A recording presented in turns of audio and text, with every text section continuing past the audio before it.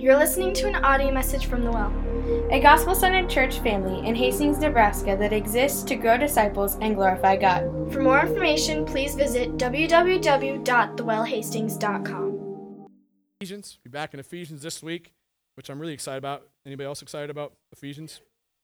Good. We're going to be in Ephesians chapter 3 this week. Before we go in there, I would like to pray for us in that regard.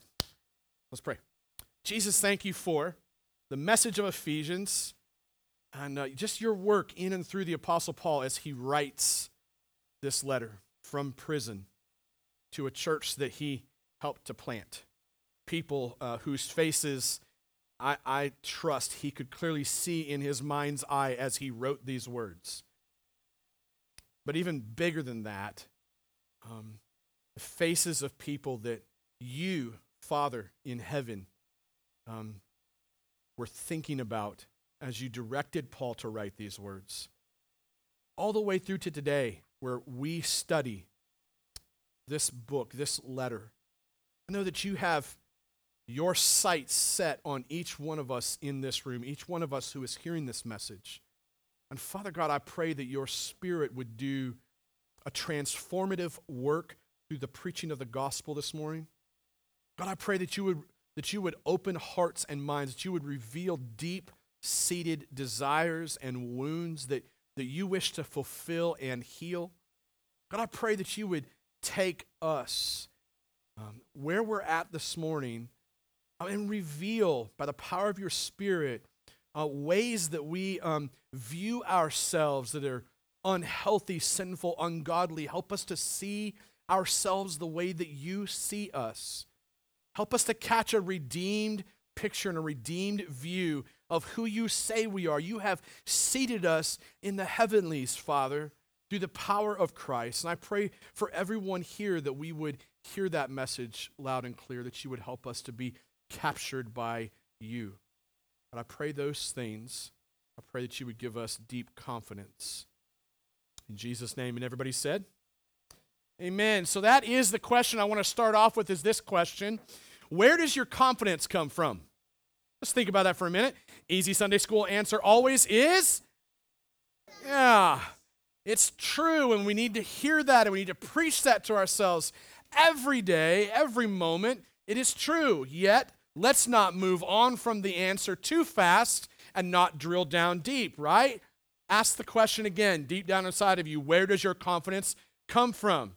When your parent is dying, when your friend's marriage falls apart, when your sibling loses their job, when your child dies, when a friend suffers abuse, when your finances are in ruin, when your friend stabs you in the back, when your child rebels, when you give into that sinful pattern once again, when your physical health fails, when your physical health fails again. Where does your confidence come from in those moments when you're facing deep, hard suffering? How do you look into the face of suffering with confidence and stand firm? How do you not give in to the temptation in those moments to just toss in the towel and just give up, just walk away and just retreat? How do you encourage other people to stay strong when they're facing suffering? The one thing that the world doesn't need, please hear me when I say this, one thing the world doesn't need is Sunday school answers, okay? Well, that's true. We need to trust Christ, and that's what you're going to hear all the way through this message. The last thing that our world needs is people who just say, just trust in Jesus, and then walk away. What the world needs the most, I think, are Christians who are facing suffering and hardship with confidence and are able to spell out what that confidence is rooted in and what it looks like to be confident. What the world doesn't need is a bunch of Christians whining and pining and sitting behind the enemy lines, retreating, right? What the world needs is a representation of Christ in the bride of Christ that walks with confidence in the cross of Christ. That's what the world needs. So I ask again, where does your confidence come from? Paul drills into this in Ephesians 3, 1 through 13. For this reason, I, Paul, a prisoner for Christ Jesus on behalf of you Gentiles, assuming that you have heard of the stewardship of God's grace that was given to me for you, how the mystery was made known to me by revelation, as I have written briefly. When you read this, you can perceive my insight into the mystery of Christ, which was not made known to the sons of men in other generations, as it has now been revealed to his holy apostles and prophets by the Spirit. This mystery is that the Gentiles are fellow heirs, members of the same body, and partakers of the promise in Christ Jesus through the gospel. Of this gospel I was made a minister, according to the gift of God's grace, which was given me by the working of his power. To me, though I am the very least of all the saints, this grace was given to preach to the Gentiles the unsearchable riches of Christ, and to bring to light for everyone what is the plan of the mystery hidden for ages in God, who created all things, so that through the church the manifold wisdom of God might now be made known to the rulers and authorities in the heavenly places. This was according to the eternal purposes, or eternal purpose, that he has realized in Christ Jesus our Lord, in whom, catch this, in whom we have boldness and access with confidence through our faith in him. So, I ask you not to lose heart over what I am suffering for you, which is your glory. Now, I have to be really honest. I had this outline to preach all 13 verses to you today. Most of you feel really afraid right now, right? You're like, oh no, we're not going to be able to eat lunch. It's just the way it was outlined in the way that I outlined it previously. And I'll be honest with you, as I read those 13 verses, initially at first, sitting at my desk in my study, my first uttered prayer was, oh Jesus, please help me make sense of what just got said. Because I think if you read that, it'd be pretty easy to kind of pass on by what Paul is saying here. It's kind of be like, okay, I get some things, but a lot of that sounds like gibberish, if I'm going to be honest. Even for me, I love to study, I love to read. As I first read it, I thought, what am I going to preach out of this, right? What I began to learn is that verses 12 through 13, the last two verses, where Paul says that we have boldness and confidence through our faith in Christ. So don't lose heart when you see me suffering from you. That's really kind of the key to this section of Scripture. What Paul is saying is that we have confidence in Christ, so don't lose heart in suffering. Don't lose heart when you face suffering, because your confidence is rooted in Christ. Question, how could Paul say this? How could he say this? He's sitting in a prison cell. There's a massive disconnect for us sitting in this room between us and the Apostle Paul. We think, well, Paul wrote Scripture. Paul was like a hero of the faith, right? Like, Paul was I can't be like Paul. I'm in a completely different category from Paul. I just want to say to you that Paul is no different than you or I. No different. You or I may not be sitting in a prison cell this morning, but let me tell you, every one of us walked in this morning feeling like we are trapped by something. Every one of us. I don't care how long you've been a Christian, 15 years to 15 minutes, 15 seconds. Every one of us walked in this morning feeling like, man, there is something that I am trapped by, that I struggle with, that I can't seem to get past. There's something that I want so bad that I can taste it, that I can't have, which leaves me feeling like I'm living in prison. I think we can make a connection that way. The question about Paul, though, is how can he say this? Like, was he secretly dreading his circumstances? Was he sitting in that prison cell pouting about his circumstances? Is that the picture that you and I have of Paul when we think about him? Was he secretly plotting to find relief from his suffering while encouraging his readers and his hearers to remain confident? Right? Remain confident. Me, though, I'm secretly dreaming about how I can relieve myself of this pressure, this pain, this. Was that Paul? I don't think so. I don't think that's the picture that we have of Paul in Scripture. I think Paul had found the secret of remaining confident amidst his own suffering. And I think that perspective for Paul enabled him to exhort his readers to live the same way, to do the same. But how, right? How?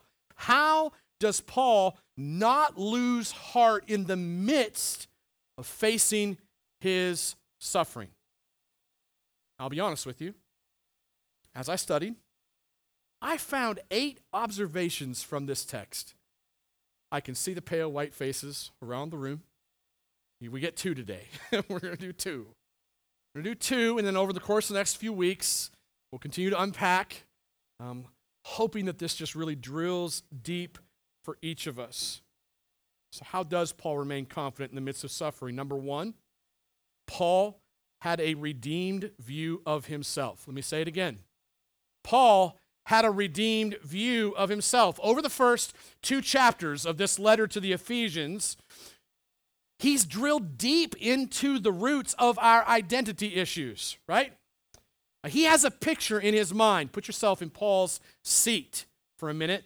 He has a picture in his mind of where his listeners are currently seated in terms of their identity, and what he wants to do is he wants to move them. He has a picture of where he knows they are seated in Christ. He also has a picture of where he knows they think they are seated in Christ, and he wants to move them, pick them up out of that chair and set them over in the chair that they are actually seated in. He wants to drill that deep into their minds and into their hearts because he knows that their identity is actually rooted in Christ. He wants to take them there, wants to lead them there like a good doctor.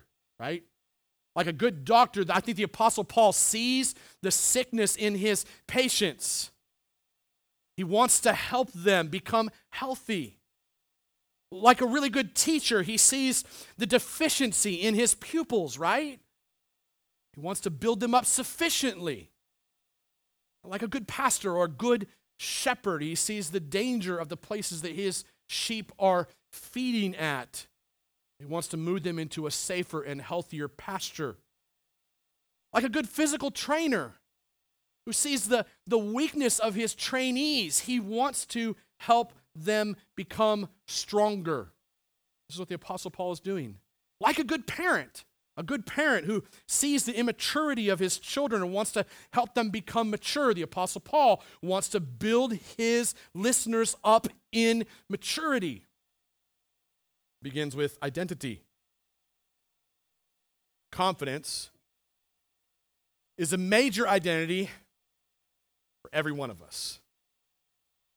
Confidence is not just something for the person who is more afraid than the other person next to them. Confidence is an issue that has plagued the human race from day one. The reality is that Adam and Eve lacked in confidence. And if you look at the story of Adam and Eve, I would pick on the man a little bit there. Because the guy stood by like a passive flake while his wife was grabbing the fruit. And then went right along with the sin. Right? So, confidence has been an issue that has plagued the human race from day one. You might be here thinking, I'm a pretty courageous person. Might be true, but you still lack confidence somewhere. You still walked in feeling fearful or insecure of something. And what happens with confidence issues when we lack a Christ-centered confidence, it leaves us living in fear. Something, no matter how much you try to cover it up, we all struggle with some fear of something deep down inside, especially in the face of suffering, right? One well-placed wound can derail our identity.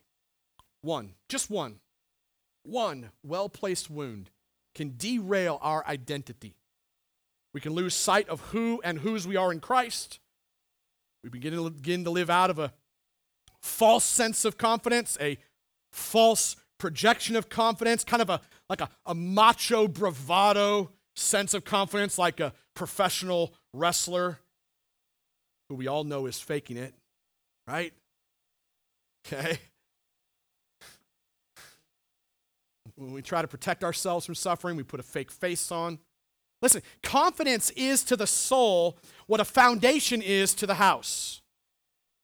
Confidence is to a soul what a foundation is to a house. It keeps the soul steady in the midst of a storm. It keeps the soul from crumbling in the midst of suffering.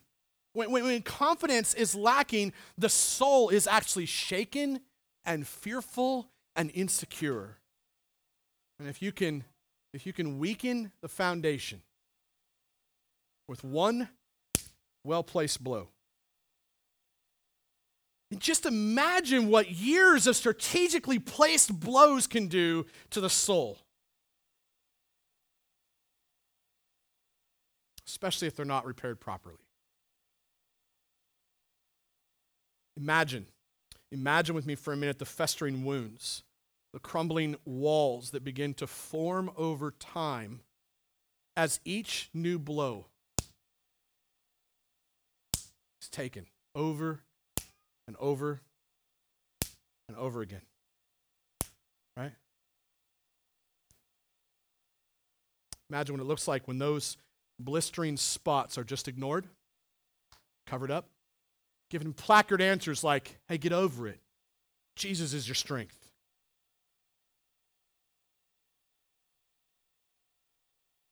This is the picture of a broken, unwounded, fear-filled soul whose identity is lacking in Christ-centered confidence. Confidence is what enables us to face suffering head on. Confidence keeps soldiers pushing forward in the midst of suffering and war and hardship, right? Confidence keeps them moving forward.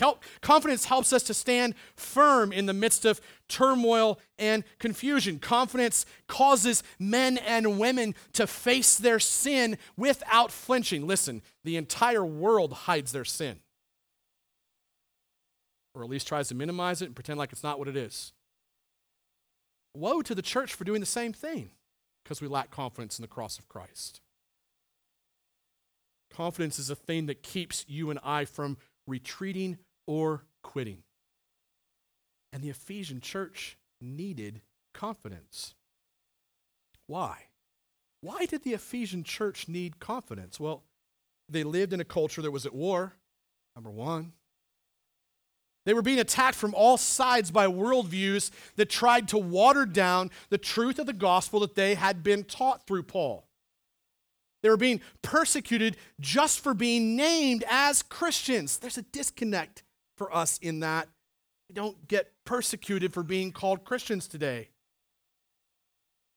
On top of all that, there was a big glaring issue in the church as well, especially for the Gentiles. It was a glaring issue of being a marginalized and insignificant, quote unquote, subset of the population. The Jews in that day regarded the Gentiles as being second-rate citizens. There was this hot debate that was raging out of control as to whether the Gentiles could actually be part of the church and what it took for them to be part of the church as well. Blazing out of control. Now, on top of all that, get this. On top of all that, the champion apostle, the senior pastor, you could say, the hero of the Gentile church, Paul, is locked up in prison. Locked up in a prison cell, waiting a death sentence for his stance on integration. Really? Now let me be clear. For Paul, the main issue wasn't integration. The main issue to be addressed with the Ephesians wasn't 9 steps to becoming a valued member of a church, It wasn't 5 steps to becoming a better citizen. It wasn't 10 steps for navigating conflict or 3 points for how to endure persecution or 6 steps for healing your marriage or changing the cultural worldview. The main issue for Paul was gospel-centered confidence in this section of Scripture. Gospel-centered confidence.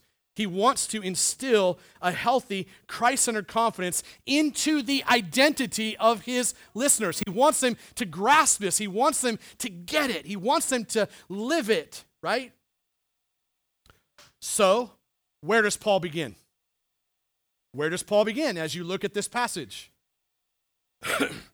What is his first baby steps into developing Christians who walk in Christ-centered confidence? Here's what I think he does.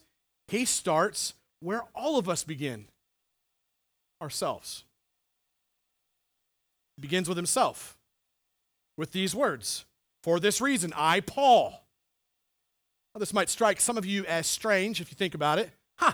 The great Apostle Paul preaches the gospel so well. Why does he start with himself? I think that when we are struggling with confidence, we typically start with ourselves. We say things like, man, I just lack in self-confidence, right? Or when it's somebody else, we say, man, that person just really needs to grow in his self-confidence or her self-confidence. So, like a good missionary, the Apostle Paul, who knows how to meet people where they're at, begins with himself, okay? But don't let Paul's words fool you either. Don't let them fool you. Don't walk out of here thinking, oh, it just all begins with me, because it doesn't. Because it's not about you and I, it's really about Christ, right? Paul knows that Christ-centered confidence doesn't rest in self. Self-confidence is actually the enemy of Christ-centered confidence. Let that sink in, okay? What the world throws at you and I in its pop psychology way of coming at the human development side of who we are and how we are, right, is contrary oftentimes to what the gospel preaches and teaches us. And the gospel teaches us that self-confidence is actually an enemy with Christ-centered confidence. Just like self-esteem. Self-esteem is the enemy of Christ-esteem. You cannot have both. When Paul begins with himself, and I think in his own little disarming way, and he invites his listeners to think of themselves, what he has in mind is this word called redemption. Redemption. He's referring to himself in his redeemed identity. He knows his story, and his Gentile listeners know his story too. What do we know about Paul? Paul used to be Saul, right? Paul used to be Saul. He was an enemy. He was a murderer, the chief terrorist of an anti-Christian organization. Saul was the big man on the block. He was the thug who had all the power and prestige you could ever want. He had fortune and fame. He had success and job security. He was respected. His name was Saul. His name, Saul, literally meant tall. Big man. Tall Saul, we could call him. Okay? Tall Saul. If anyone could say that they had tons of self-confidence, it was Tall Saul. When that guy walked in the room, you felt the presence of his arrogance and his self-centeredness, his selfishness. This is the way he had built his life. Tall Saul could top the charts when it comes to self-confidence. I asked this question. Did you think about Paul's story? Think about Saul? Wasn't Saul really just a scared little boy? Wasn't he? Deep down inside, for all the self-confidence that this man exuded, was he just a scared little boy? Didn't this so-called tall Saul really just live in the shadow of his own fear of failure, thinking that he would fail God every day, right? His picture of God was so messed up, so jacked up. Didn't he really just struggle with inferiority, insignificance? Isn't that why he hunted down people who believed differently than him and murdered them? Now, you and I may be like, well, none of us here are hunting people down and murdering them, but let me tell you, we do this with our words, right? We do this when somebody disagrees with us. We do this with our words. This was Tall Saul. Tall Saul was a man who used people to advance his own selfish agenda. He had an agenda. He had things that he wanted, and by golly, don't stand in his way. He will take you out. Lived like a wolf. Didn't live like a shepherd of Israel, lived like a wolf. That's what he did.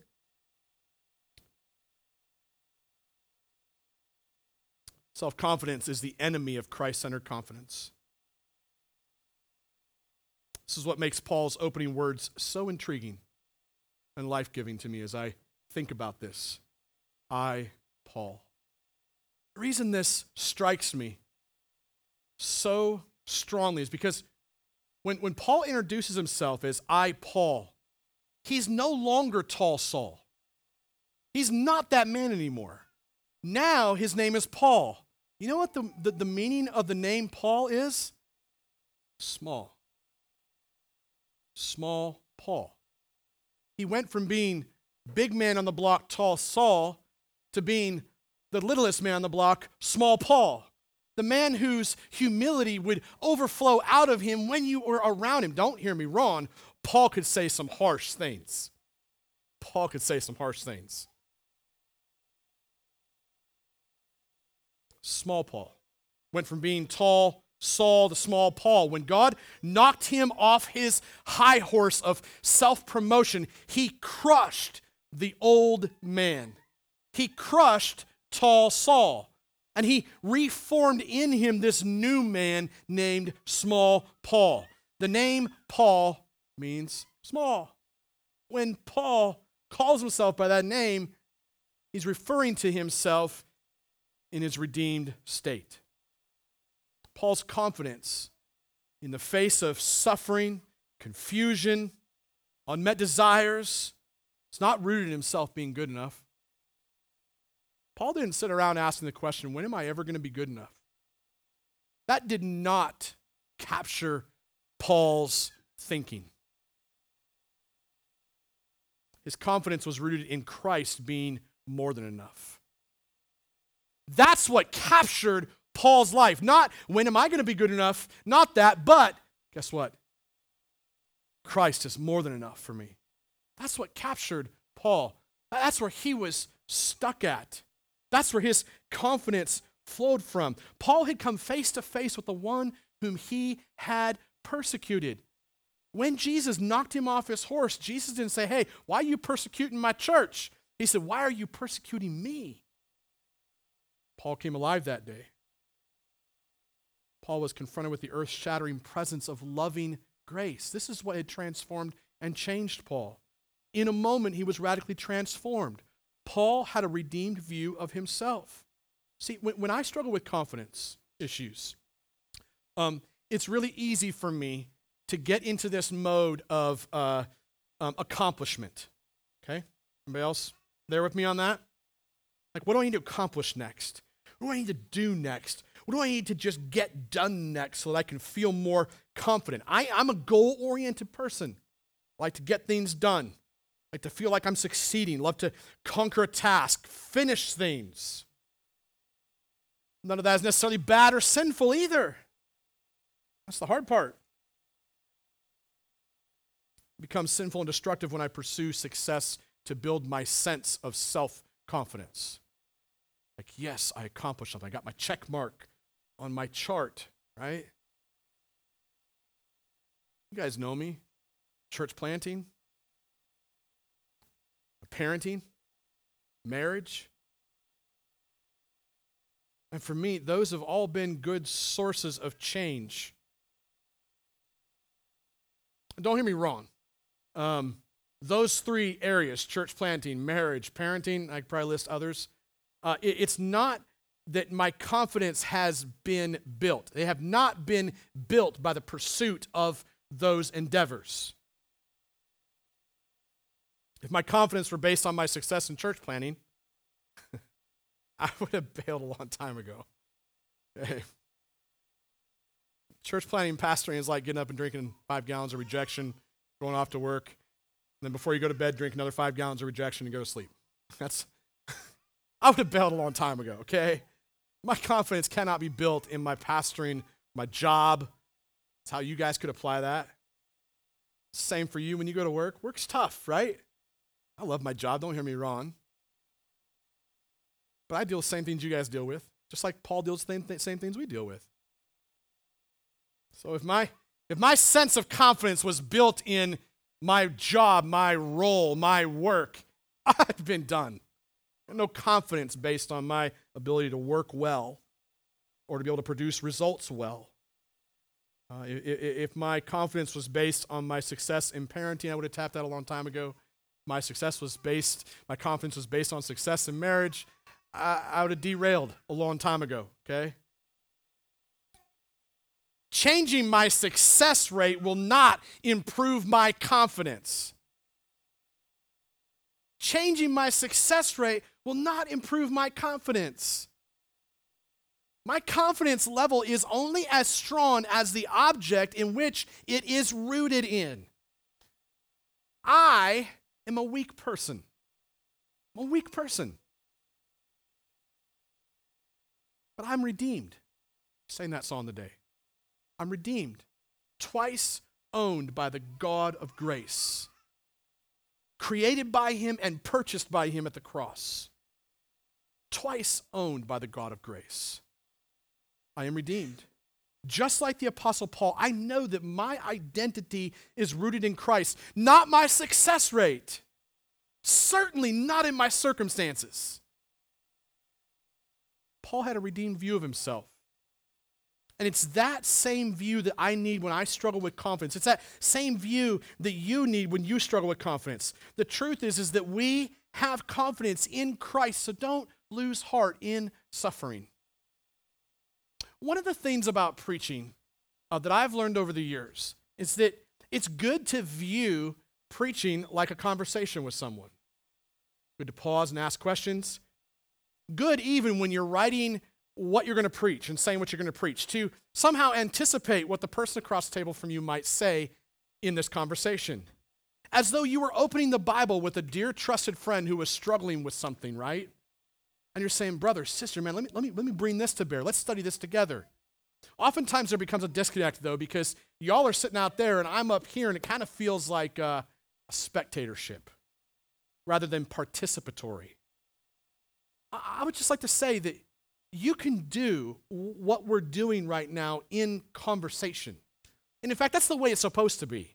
It's not just supposed to be that you hear a lecture, you pull 3 fine points out of it, and then you walk away and go, yeah, it was pretty good, and 2 weeks later you forget it. I mean, I'm going to forget what I preached 2 weeks from now, most likely, okay?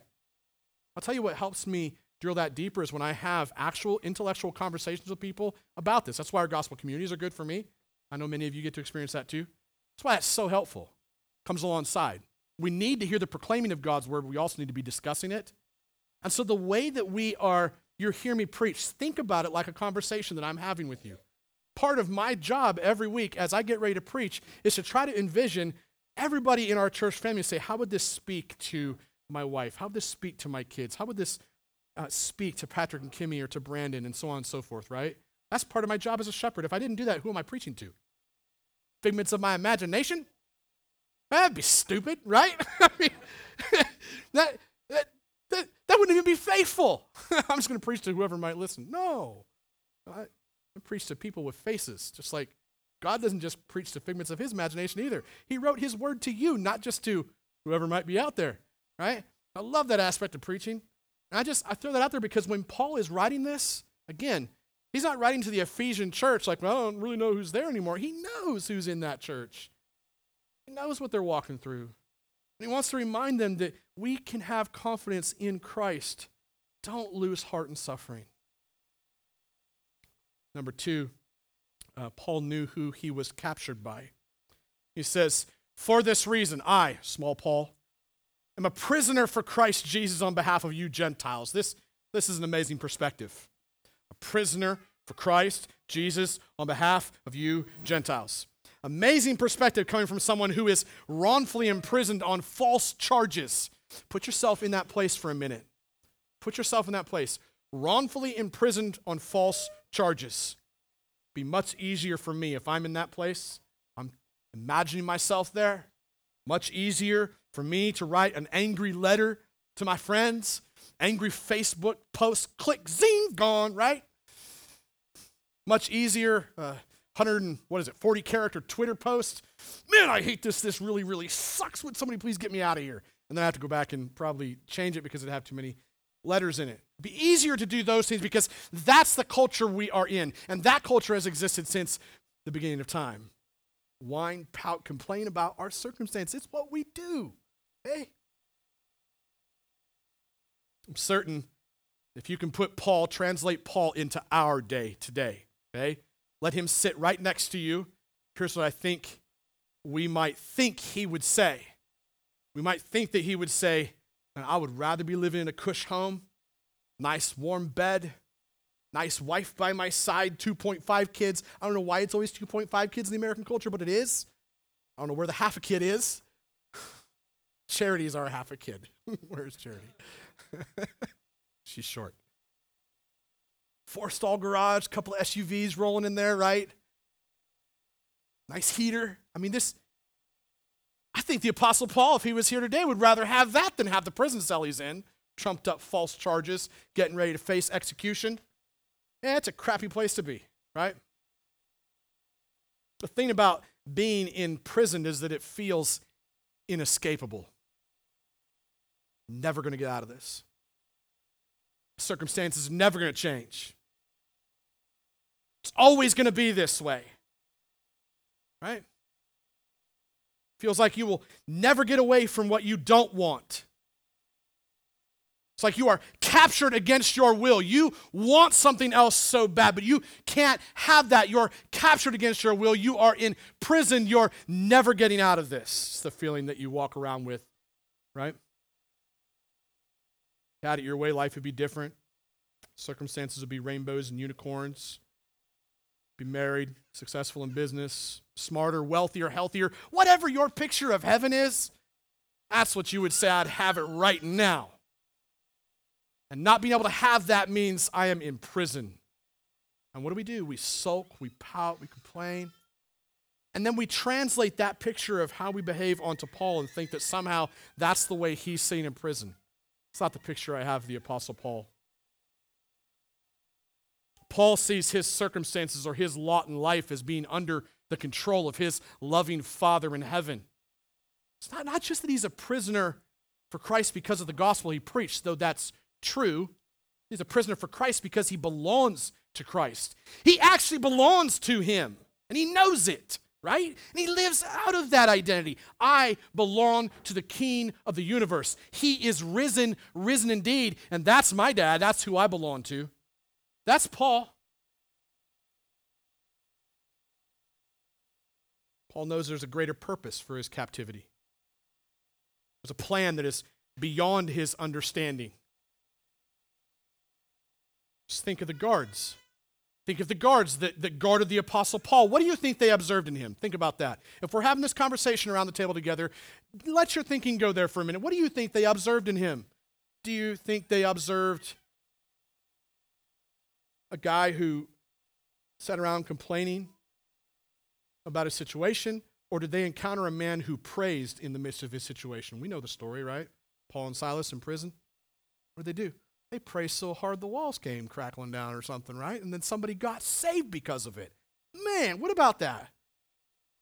But that's the way we praised in the midst of our suffering, to the extent that other people saw us praising with reckless abandon.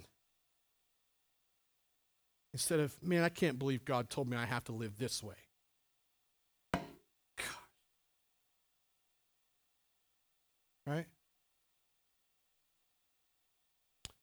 What possesses a man like David, who lives the sinful life that you know he lives, What possesses him to write in Psalm 119, your commands, I delight in them.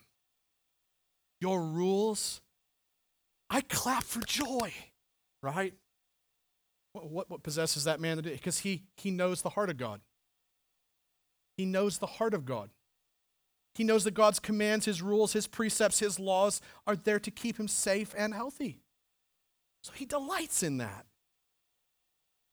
Same heart that we see in the Apostle Paul as he sits in prison. These guards didn't see him trying to find a way out. They didn't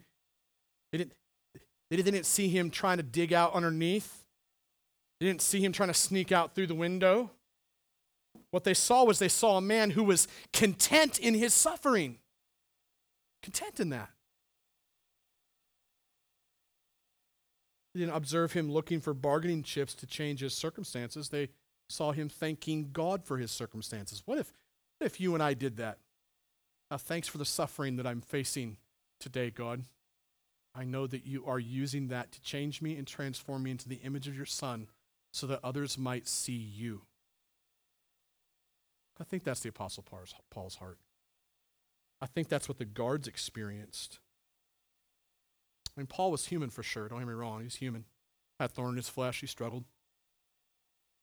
But he was a redeemed man, and Paul knew who he was captured by. Listen, I haven't read any books lately that encourage imprisonment as a way of getting what you want. Okay? There's no books.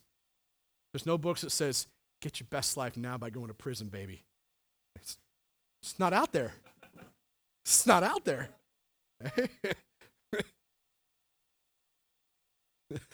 When I think about the things that I want, the life goals that I have for my life,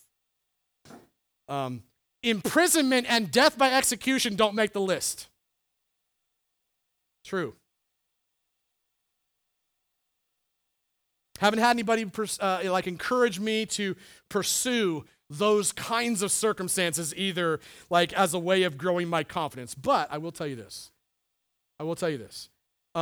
When I am fearful, when I am lacking in confidence, when the circumstances around me are dismal at best, okay, you all know what that's like, dismal at best, right?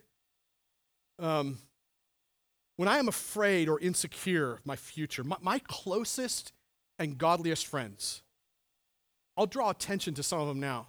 The guys on my advisory board that serve as our external elders, man, they remind me of the confidence that I have in Christ. They remind me of who I am captured by. Here's what they don't do. They don't strategize ways to change my circumstances. They're not like, well, Joe, maybe you ought to go find a higher paying job somewhere. Could you imagine if that was the conversation we had? Like, that's not the conversation we have. Maybe you should pastor a different church somewhere. They don't do that. They would never say, hey, see, having a rough week in your marriage, find a different wife. Like, they don't do that. It'd be asinine, wouldn't it? I mean, no, that's not happening. My closest and godliest friends, these men, they don't outline steps to becoming a more successful father. They don't lay out principles for becoming a more successful pastor. They certainly don't encourage me to pursue sinful things so that I can get what they want. In fact, they drill the ever-living heck out of me when they see sinful tendencies pop up. Why? Because they want to protect me. They're really good friends. That's what makes a really good friend. That's what Paul's doing. These guys, they remind me that I'm a prisoner for Christ. They remind me that I am captured by Christ in my momentary circumstances. They remind me that I am waiting for the day that I get to step into Christ's presence in heaven. They remind me that heaven is not now, heaven is then. They remind me that these moments now are not about me. At the moment that I began following Jesus, I became his prisoner. I became captive to Christ for the purpose of bringing glory and attention to his saving work at the cross. I am captured by Christ to proclaim the power of the empty tomb. I am captured by Christ to live confidently with the hope of heaven. My life isn't about what I want anymore. My life is about what Christ wants. Don't get me wrong, I still struggle with sinful tendencies. But my life is not characterized by the selfish pursuit of what I want. My life, like Paul and like my Savior who hung on that cross, broken and bloodied, is now characterized by dying to myself daily. True confidence isn't rooted in what I do or do not do. True confidence is rooted in who I am imprisoned to. True confidence is not rooted in what I do or do not do. It's rooted in who I am imprisoned to. Question, who are you imprisoned to? What are you imprisoned to? What are you enslaved to? Who are you enslaved to? Who is your master? Reminds me of an old Metallica song, just right there. Wow. There's a few of you able to get that, and that's okay. True confidence is rooted in who I am imprisoned to. We have confidence in Christ. So don't lose heart in suffering, friends.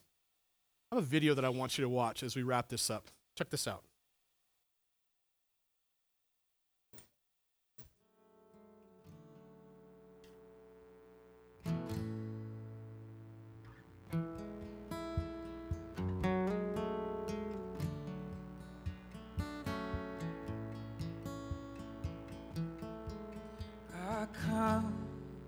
I come, return to the Lord, the one who's broken, the one who's torn me apart.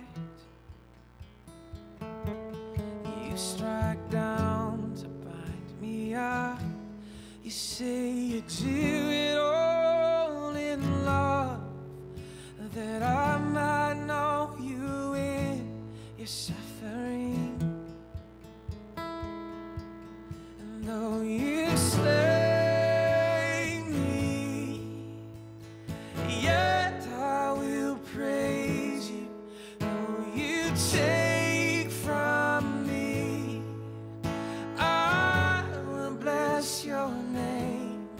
Though you ruin me, still I will worship, sing a song to the one who's all I need. My heart and flesh may fade, the earth below give way, but with my eyes, I'll see the Lord. Lifted high upon that day, behold the Lamb that was slain, and I'll know that every tear was worth it all.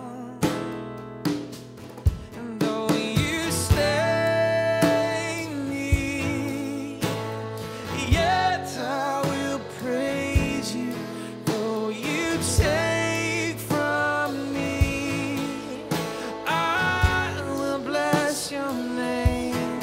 Though you ruin me, still I will worship, sing a song to the one who's all I need.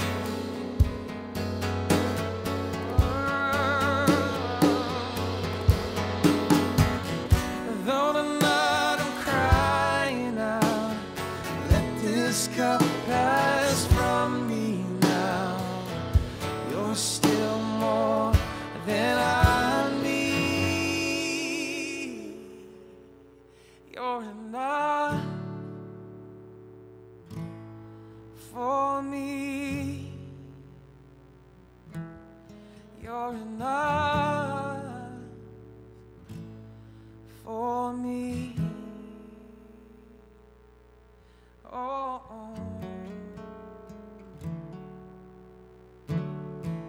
Not only is all your affliction momentary, not only is all your affliction light in comparison to eternity and the glory there, but all of it is totally meaningful.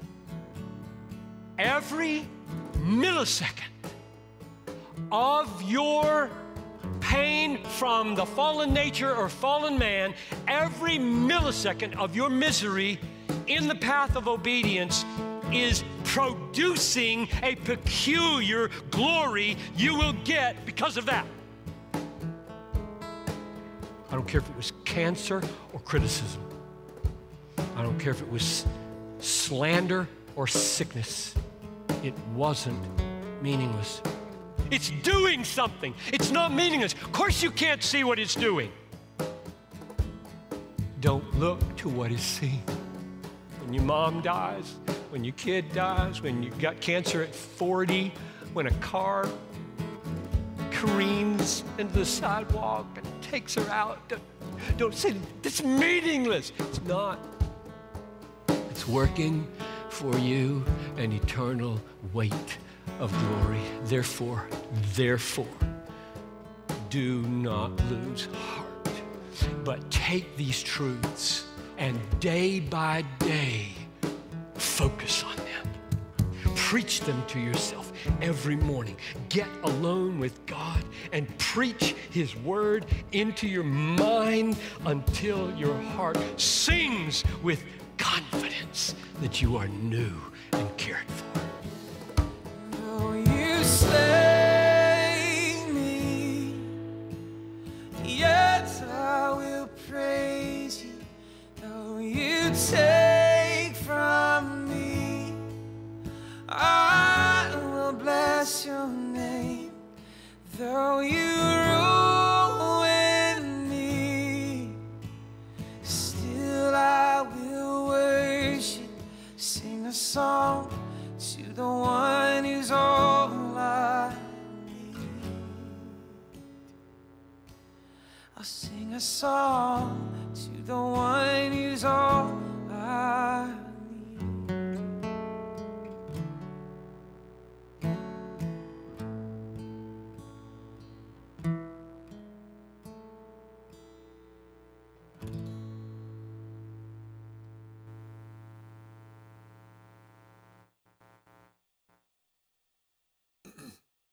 Every millisecond of your suffering in the path of obedience, he said. It's an interesting caveat. In the path of obedience, your suffering in the path of your disobedience is called a consequence for your sin, right? All the suffering you face in the path of you walking obediently to God's commands, it's producing something. Of course, you can't see it, he says. I'll suffer in many different ways. But one of the things I don't ever want to do is like go on the record. I mean, deep down inside, I don't want to go on the record to be known for the sin that I struggle with. Like, not many of us in here want that, right? Not many of us have confidence in that or want to walk that way. I don't want to be known as a man who struggles with selfishness or lust or anger, impatience. I don't want you to know how sinful I really am. That's really what I want. Ooh. You okay?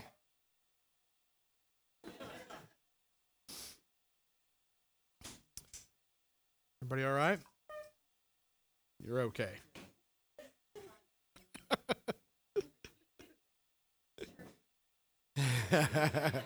We're going to get that going eventually here.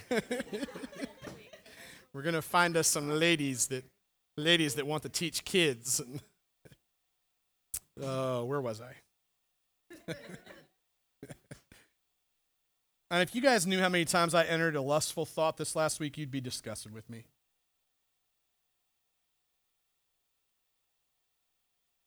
You knew how many times I entertained an angry thought, how many times a harsh word crossed my lips, how many times I entertained selfish fantasies about my paycheck or my workload, you'd be horrified. You might be tempted to tell me how cowardly I actually am. And you'd probably be right.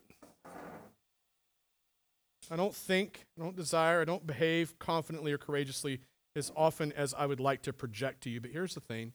I'm not captivated by my sin. I'm not captured by my sin. My eye is not focused on sin.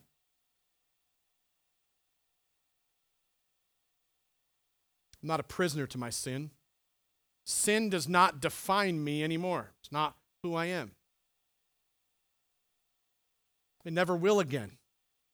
My confidence doesn't rest in me. I die to myself daily. I am defined and identified by Christ now. I am captured by Him. My name is rooted in Christ. I am a Christian, and in Christ I am confident. I have no other confidence to stand in front of you today other than Christ.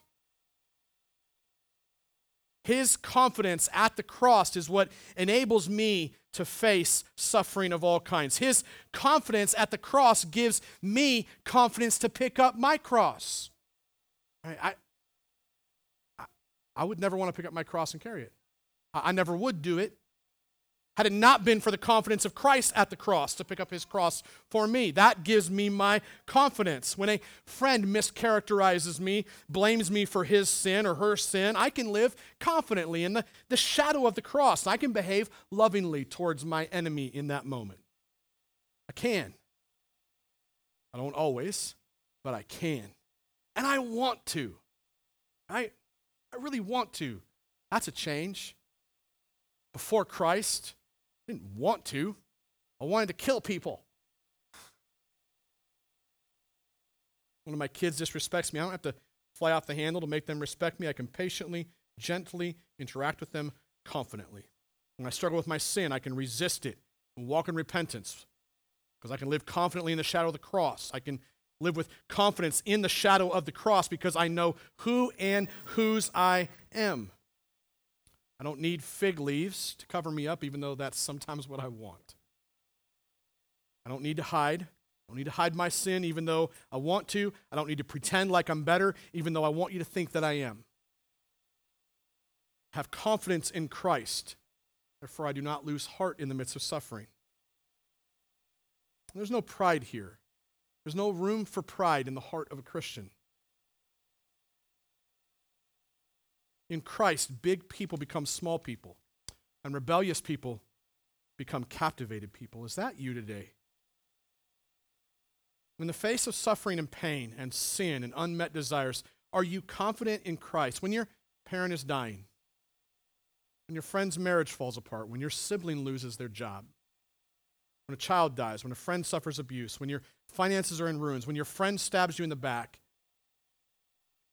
when your child rebels, when you give into that simple pattern again, when your physical health fails again, is your confidence rooted in Christ? Because the truth of this passage is that we have confidence in Christ, so do not lose heart in suffering. Paul knew this. His identity was rooted in this. And when the circumstances of suffering drove earth-shattering blows to his soul and to his heart, he stood confidently. He knew where he sat with Jesus. His confidence was rooted in Christ. His name was rooted in Christ.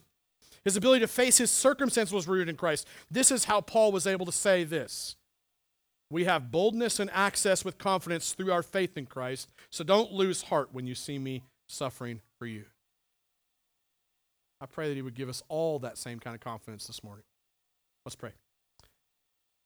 Father, thank you so much for this word from Ephesians. Thank you so much for challenging us and encouraging us. Father, I just beg you to give each of us a Christ-centered confidence, a confidence that is focused and rested and secure in you, who you say we are. Help us to be captivated by you, captured by you. In Jesus' name. And everybody said, amen. You're listening to an audio message from The Well, a gospel-centered church family in Hastings, Nebraska that exists to grow disciples and glorify God. For more information, please visit www.thewellhastings.com.